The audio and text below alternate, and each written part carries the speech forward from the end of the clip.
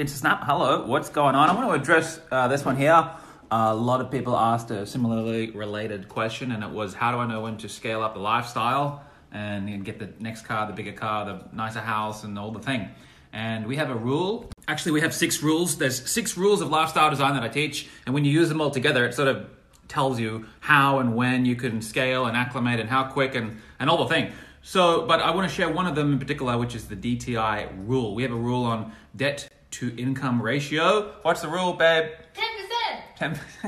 10% DTI or less is what I recommend. So if you make, for example, $6,000 a month in income, you don't want to take on debts that mean you're paying more than $600 a month. And actually, that's my recommendation. That's my scale. It's quite low, actually, because I like to have a fucking flexible, cruisy ass life.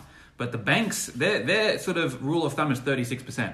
If you're over 36, they won't want to give you a loan. Under that, they will. Now, here's a shocker. You want to go to Google and type in your country average DTI and find out what you're working with in your country. Australians are one of the worst here where we are, 212% as at 2015. That is absolute insanity. Here, when I taught my 6 rules of lifestyle design, I created a little scale here. And this is the scale. Maybe we take a screenshot of this. This will serve you well. I said sort of when you approximate 50%, you're stressed and stretched. Over 50, you're a pretender spender. When you get sort of 75 to 100% of your income goes to debt, you're literally a slave. You're literally an economic slave. Every time you go to work, you're working for your creditors. You're a slave to them. And then over 100 is like, what the fuck are you doing? So a common argument to that is, what about good debt? What about the investment debt? Okay, but if you've done sound investments that return an income, as the debt goes up, the income goes up. And so you can go into more debt and have a DTI that goes sideways. It's not the quantity of debt. It's the ratio of how much of your actual income it's costing you to pay the creditors. And that's what creates fucking slavery. Australia is a bunch of slaves.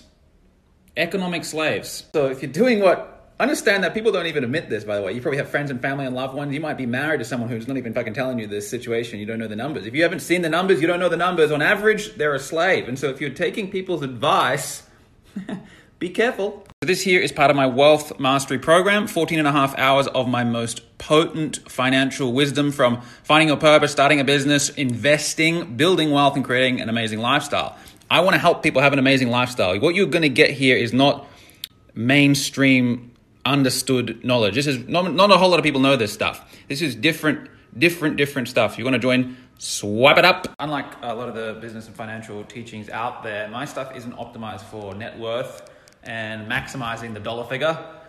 My stuff, my philosophies, my strategies are optimized for lifestyle, structuring your finances so that you actually get to have a good life, and before you turn 50 kind of thing. So it's a little bit of a different outlook. If you want to be a billionaire in the next 5 years, my stuff probably isn't what you want to go for. If you want to do very purposeful work from your home and have an absolutely cruisy, beautiful, flowing, inspired lifestyle, I got you sorted with that. And I chose that path because I met millionaires when I was very young who were miserable fuckers. And I thought, fuck that. They've done well financially, but they've done it in a way that they're not having a great time. And I didn't want that. Fuck that.